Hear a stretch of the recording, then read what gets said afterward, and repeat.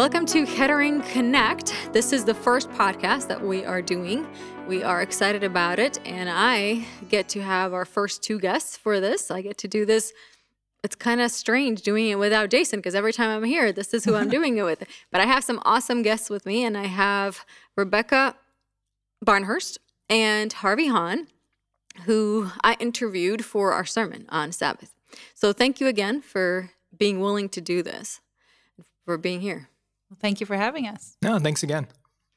So I was just going to ask the two of you before we start, or as we start, if you could just tell us a little bit more about yourselves, because I introduced you, and you know that Harvey, you're a doctor, and that you're a dietitian, and Rebecca, but I didn't really say much else. So is there anything that you can tell us about yourselves? Ladies first. All right. Well, I am a dietitian, like Pastor Andreas said. I also work for Amen, which is a group of healthcare professionals whose passion is to share the gospel using health. And a lot of times it's neat to see that people really can meet Jesus through being introduced by health. And that's a fun thing to be a part of. I'm also a mom and wife. I have a 12-year-old daughter, and my husband works here at Kettering College. Awesome. And you haven't been here very long, right? You came like right before I did, I think. I've only been here 6 months, but you've been here a little bit longer than that? A little bit, yeah, about a year and a half. So, and this has been a fun community to join. I really feel like it is one of the most inclusive, friendly communities that I have been a part of. And I've lived in a lot of various communities, so it's been neat. Yeah, that's wonderful. That's great to hear. And Harvey? I'm a cardiologist here working at Kettering Health Network. I've been here about 14 years, have 2 boys. I'm a well-kept husband by my wife, which works out well for me. And I'm also a reformed fat guy, so the health message is really important to me. That's awesome. I love how you said I'm a well-kept guy. I think I need, somebody else. I need to hire someone who's going to be doing that for me in my household, because I am not that kind of wife, unfortunately, who's doing that all the time. All right, so let's get into our subject. We're talking about diet and health. And my first question is, what is the reason for healthy living? If we follow what has been called the Adventist health message, which is vegetarianism, for some it's veganism, sleeping right, going outside, does that mean I am now going to be cured of all diseases? You know, that's such an interesting concept, because people sometimes feel like if I just do this, then my life will be perfect and I won't have any diseases. And of course, that's too simplified. Of course, that's not going to be the case. Does it make a difference? Absolutely. But will you be cured of everything? And is it going to be all encompassing? No, of course. But does it make a huge difference? Absolutely. Yeah, I think the health message is really important. Healthy living is really important. People have this idea that you're kind of slaves, or you're just kind of given the cards you're dealt with from your parents. But when you look at all the chronic disease data now, about 15% of your risk of heart disease, high blood pressure, cholesterol, diabetes is genetic. 85% is lifestyle mediated.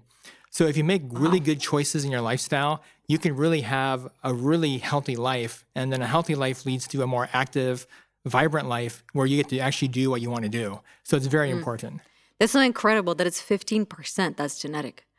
Because really, another thing you could ask, and I'm guessing that there are people who have asked this, if my family, if there's diabetes in my family, there's heart disease in my family, well, then I am destined to have it, right? So then why should I care? But what you're saying is that, no, that's only 15%.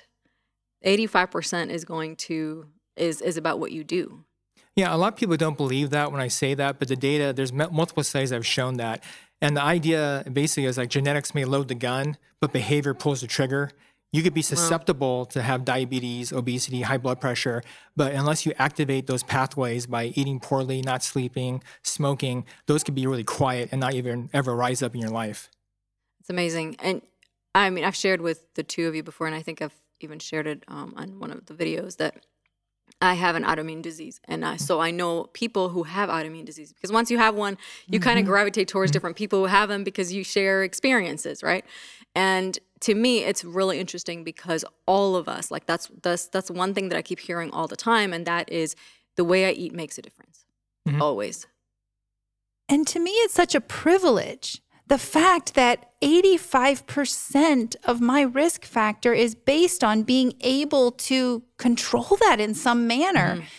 It's a privilege. It's not like, oh, I can't do this. It's, wow, I can make a difference. I can come from a family who has some poor risk factors, and yet I can overcome that. And I get to eat great tasting food along the way. And I get to get out in fresh air and run or whatever activity it is. Yes. And you get to do all these things. And I think once we begin to change our thinking of I can't do this to what I get to do, that's a great point. It really can motivate you to want to do it more. Yes.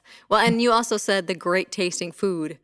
I think that has to be great tasting food depending on how you prepare it, right? Well, yes. And it takes some... It can be very bland. Yes, it can be.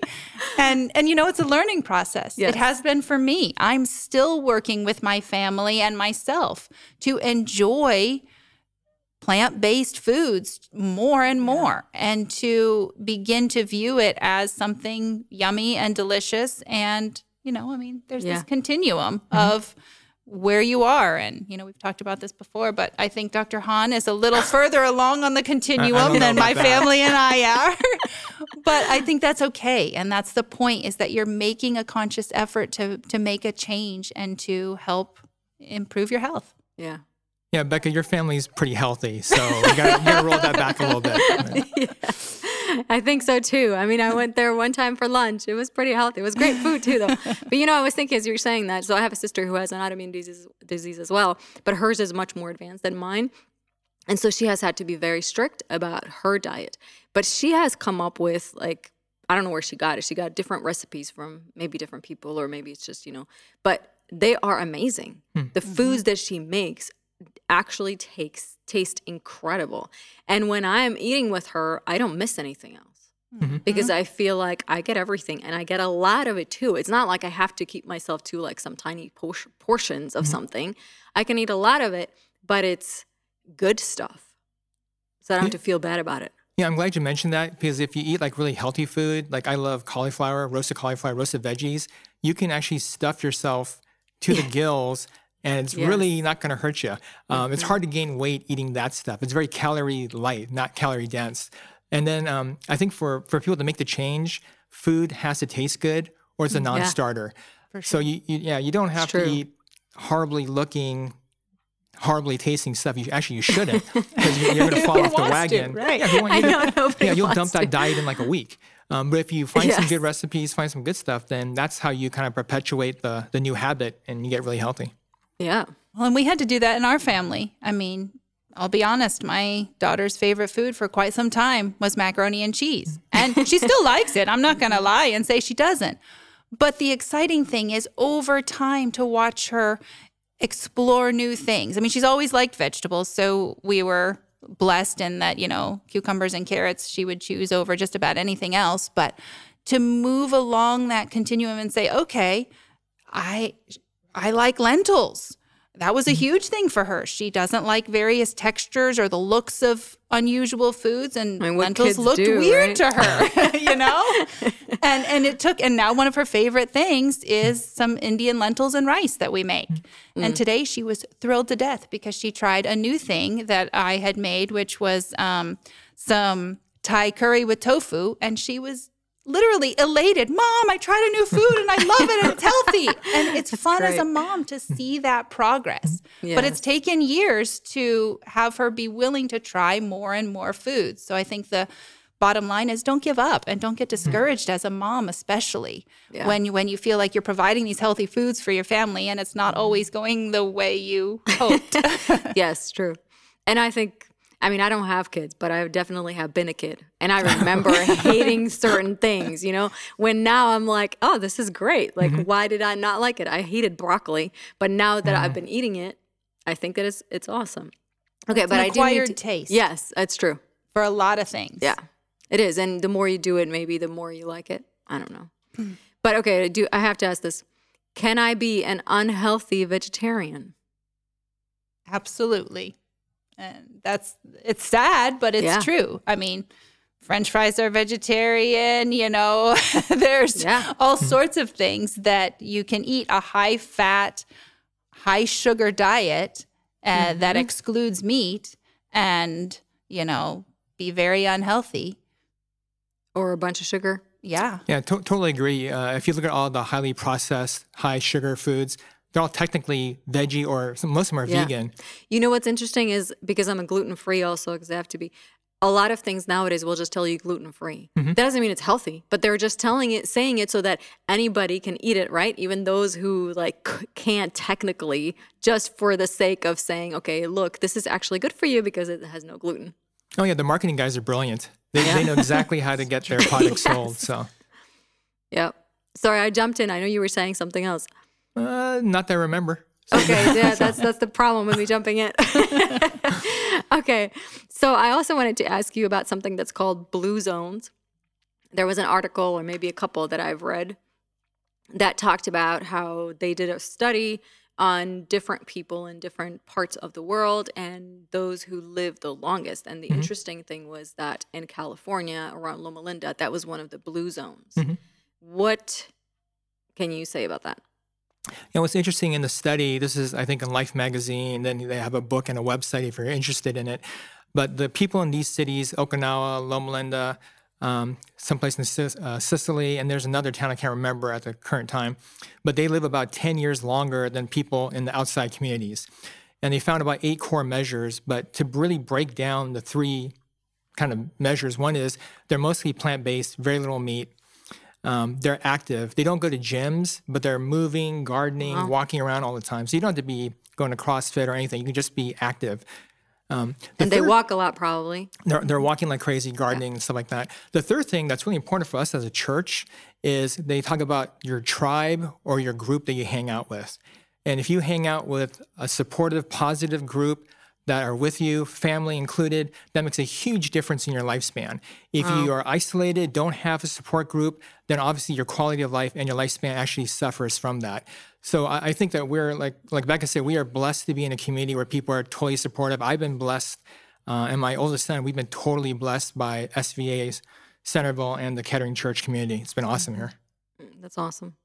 It's interesting that those relationships have an important part in health. Yeah, it's huge that your mental health affects your physical health so much, and interpersonal relationships is a huge part of that. And if you feel supported, then even in our health changes, if you feel like you're not embarrassed by it, but your surrounding, your closest friends and family support you in those changes, it's much easier to make them and to continue and stick with them. For sure. So I want to read a question that came in this week. And it says, for those who are struggling with mental illness, shame, and or the spiritual abuse of perfectionism, how can we process a message like this week? If you would just eat better, exercise more, sleep more consistently, then you will be good. Which seems to mean that it is through performance that I need to fix my life. How do we extend grace in this conversation? How do we offer hope? It's such a beautiful thing to think of Jesus and think that salvation is free. It's a gift.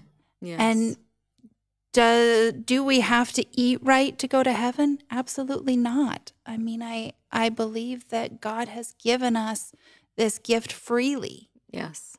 And yet when we accept that gift, it's also a privilege to use our bodies for Him and to keep them healthy.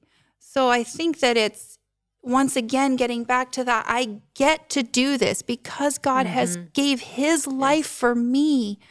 Don't I want to keep my body healthier? And that's, once you begin to think of it as I get to do this because of what He did for me, I think it helps me personally process, okay, I want to do this. And I grew up in a fairly conservative Seventh-day Adventist home, and I was super blessed by my dad telling me one time, Becca, I can't change what my church members expect of you or what anyone around is going to expect, but I just expect you to be yourself. And that gave me the freedom, and I wanted to make them proud. That's beautiful. And so I think that that's the same thing with God. He gave so much for us. So don't I want to be able to, if there's things I can do, if that 85%, if I have the opportunity to make my body healthier, why wouldn't I want to do that? For God, who has created me and wants me to live healthy and an abundant life. Like we talked about on Sabbath, in John 10:10, he wants us to live abundantly. I'm really glad you said that, because I was kind of feeling guilty about my past life until you brought that out. But, it's really interesting. Like, we're all married. So when you love someone and you care about them, you want to give to them. Yes. And so, like, I'll clean the toilets, which no one likes to do, and I wash dishes. But I don't do that because, this is a great thing to do. I do it because I don't want Joyce to have 9 other things on her plate that she has to deal with. Yeah. So I'm happy to do that for her. What you're saying, I think, is really cool. We focus on the negative, the restrictive diet, what we cannot do, can't eat meat, can't have sugar, can't have soda pop. But the real question is, what can I do? So one of my good friends goes to this church, asked me and my family to go with them to Glacier National Park. And on the telephone call, he goes, we're going to probably hike 16, 18 miles a day. Is that okay for family? And without missing a beat, because I knew my family was healthy, I go, yes, we'd love to do that. But I think what doctors, what we all want is for everyone in the church and the community to be so healthy that you can say yes to what you want to do. Yes. And then you won't miss, I didn't eat that one piece of cake, or I skipped the second scoop of Grater's ice cream. It's not about the no, it's about what you can say yes to. And that's when you really start living life. Yeah. And I think when we were having a conversation, you were saying something about, right before we started this, something about how there is a difference between when you start doing a healthy diet. Like, you see the trajectory. Could you explain that a little bit? Yeah. So I don't want to be too depressing on this. So I'm a cardiologist, and I see a lot of people who are pretty sick, and cardiovascular disease is the number 1 killer in the United States. So I actually have helped a lot of people through their family members dying from heart disease. But when you get to a point where you're seeing me very frequently, and this week I had a patient, I was the second of 3 medical visits that day for the patient. So that patient's whole day was medical care. When you go and make a bunch of decisions across your whole life, the 85%, you're pulling the trigger all the time, shooting yourself in the foot, hurting yourself, you're going to have lots of medical conditions, a lot of diseases, a lot of doctor's visits, and you're not going to be able to do what you want to do. So the earlier you can start being healthy, you can actually stay healthy, put yourself on kind of an upward trajectory where you're more vibrant, can do more of what you want to do. If you're not eating well, not sleeping well, stressed out, don't exercise, you're on a slow slope that's going downward to less and less functionality, less and less ability. And it's really hard to pull people back from that. And I hate seeing that. Yeah, that's got to be depressing. Yeah, and these are all really nice people. So you just wish if I met them 10 years ago, 20 years ago, or if different circumstances, they could be healthy, and then maybe they don't even know me, and that'd be fine. Yeah. So what you have been saying is that this is not linked to salvation, because salvation is a gift. So obviously, if I choose to eat meat, it does not mean that I'm going to not go to heaven. But then if I will go to heaven, right, then why should I do it? And I think what you're saying is that it really is just about like what it does for your life while you're here. Yeah, if you look at lifespan, I think right now in the United States, average lifespan is 76 years. You want to have the maximal best 76 years you can. You don't want to have 72 years and the last 4 just be in the hospital all the time. And I think by these healthy lifestyle changes, you can live a much more active, happy, outgoing life. And that's really what people want. People don't want their numbers to be good, like my diabetes and blood pressure is controlled. They want to be like out doing stuff, chasing their grandkids, going on a hike, stuff like that, traveling, not seeing me.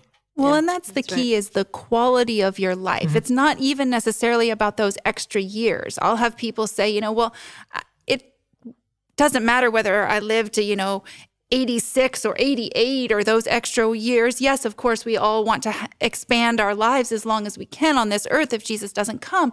But it's about the quality that we have in those years. Yes. Can I say yes?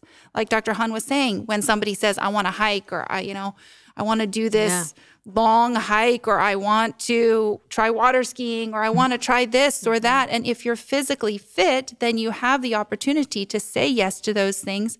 You feel better, you think better. The quality of our lives, I think, is what really impacts and can motivate us to make those changes. Mm-hmm. Well, since I kind of mentioned, talking about meat, I did want to say, because my dad wrote a dissertation on clean and unclean food. Fun. And so, yes, I haven't read the whole thing because it's really big. But I have asked him about some of the main principles, because there are a lot of people who nowadays say, well, this is part of the Old Testament and part of the Old Covenant, and so it doesn't matter anymore. You can eat whatever it is that you want. But what he was bringing out in his dissertation was that it still applies, and one of the main reasons is because it is located in a section that talks about purifications. So this is certain things that you do, like you touch a carcass, and then if you touch a carcass, then you need to wash yourself, right? You need to purify yourself because you could get sick. So, but he's saying that this is the only thing in that section that does not have a purification ritual attached to it. And so you cannot purify yourself from this, and therefore he's saying this is one of the things that we know that it is binding, like it continues to be binding forever. And this is another thing that we're kind of talking about right before we started, just pigs. And I thought it was interesting, like eating pork, the kind of stuff that you were mentioning in third world countries. Could you tell us about that? So I think the first thing is it's really fascinating how science is now backing up everything from E.G. White's writings and kind of our church's health message that eating meat's not really good for you. There's something called TAMO, which is basically a molecule that actually makes grunge in your arteries. And the only way you can get that is you have to ingest meat. You get carnitine into your bloodstream, and then it gets converted into the liver, and then you start trashing your arteries. Wow. So to stop that, you just don't have to eat meat. Yeah. I'm not so good. Yeah. I can't call myself a vegetarian because there are still things that I'm just like, oh, the salmon. I love the salmon. That's okay. I will eat certain things once in a while that I love. Yeah, fish is probably the best meat if you're going to eat anything. But I will also eat other things once in a while. But it's not something, so the reason why I can't say that I'm a vegetarian is because I will do it once in a while, right? But I don't normally cook it at home. And so if you really were with me in my house, you would probably not eat it very often, almost at all. But it is something that once in a while I will have. And the reason why I even started it is because as a missionary kid, or, my dad would take us to different places all the time. So it was kind of a missionary kid. We went to places where that's all they had. They only had the fish soup and so we were never just like, well, I'm not going to do it because this is all there is. So yes, I'm not going to make people feel like what they're serving and giving is not good enough for me. Yeah, I used to tell people I was a vegan, and my wife would say, "You're not vegan. You have ice cream every now and then." So now, there you go. There you go. It's true. So now I call myself I'm 95% plant-based. Oh, I see. There you go. I could do that too. So I can be at least honest. Yes. Yeah. Okay, but you didn't finish your sentence. Yeah, so there's two things we were talking about before the podcast. One is interesting is pork is called the other white meat. And that's actually a marketing ploy to make people think that pork is similar to health as chicken or turkey. But actually, pork is the worst meat, then it's red beef, then it's chicken, then it's fish. So brilliant marketing strategy to kind of try to equalize pork with chicken. The other thing is the number one cause of seizures in the third world is eating undercooked pork. So when you go to a cooking class and they're teaching you how to cook pork, they always have a temperature thermometer in there to get a certain temperature to kill all the parasites. So because if you don't, they get in your system, go to your brain, and make cysts in your brain, and that's the foci for seizures. Yeah, so totally preventable. Wow. And it's really sad because it usually affects kids. That is really sad. Okay, so let's move on to something more pleasant. Okay, well, I think we've just kind of are out of time. So I did want to ask right before we get to the last thing about fasting. Because I have heard a lot about just intermittent fasting and how good it is for you, and there's different ways to do it. What can you tell us about that? Yeah, what's interesting, this is once again where science is now caught up to the Bible. So the Pharisees used to fast 2 times a week. You read that in Luke. Yeah. And they kind of did it more to kind of show off. But the real reason for fasting, the real benefit that I got was increased mental clarity. And then fasting and exercise are the 2 things that have been shown to increase BDNF production. That's brain-derived neurotrophic factor. That's what they call miracle growth for your brain. It repairs your brain, makes your brain grow. So if you exercise or you do some intermittent fasting, you can actually increase your brain function. And if you have better brain function, you're more in tune. I think that has a big impact on your devotional life, your educational life. And that's had a big impact for me. But if you look at the data now, basically if you do intermittent fasting, even for like 12 hours, 14 hours a day, and eat the other hours, you lose weight, your waist gets skinnier, so you're getting rid of visceral fat, which is the worst fat. Your glucose control gets better, your blood pressure goes down. And in the studies, you're only eating like 10 to 15% less calories. So it wasn't a harsh, restrictive diet. It's probably one of the easiest things to do, has benefits from your brain to the rest of your body. That's incredible. And when you come, I mean, I know what fasting does just spiritually because of just taking the time, not just to fast, but really taking the time to pray and spend time with God. And it's incredible that it really is doing something for our health too at the same time. God is just really awesome. It is amazing to see that our bodies respond to so many things. And when we spend time with Him, it really can draw us. Yeah, it's amazing. Well, okay, so let's just transition. That's a great transition to the last question. It's just something that you both said in the interview on Sabbath, which was that you're both passionate about health and the gospel. So I think that sometimes people could think that, well, okay, those 2 things are completely unrelated, right? So how is it that for the both of you, you see a connection, and what is it that maybe we can learn from that? When I look at Jesus, He spent a lot of time healing people. Yes.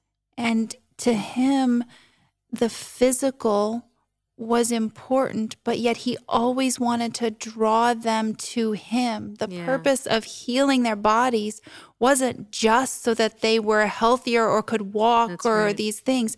It was to draw them to a caring Savior. So I think if we show that care when we talk about health, my hope and my dream is that people will see Jesus as well. Yes. And it's not that we're just trying to throw religion at them, but we're saying, here, I care about your body. I care about your physical health, your mental health, your spiritual health. So therefore, I also want to draw you to a Jesus who loves you as well. Yeah, I think God's clearly called us to care and love for other people. And you can't do that if you're just trying to ram religion down someone's throat. Yeah. So that can't be the first thing. Shouldn't even probably be in the first 3 things. But the first thing, if you can say, hey, I really care about you as a person. I want you to be healthier. I'm going to donate money. I'm going to do what I can to help you.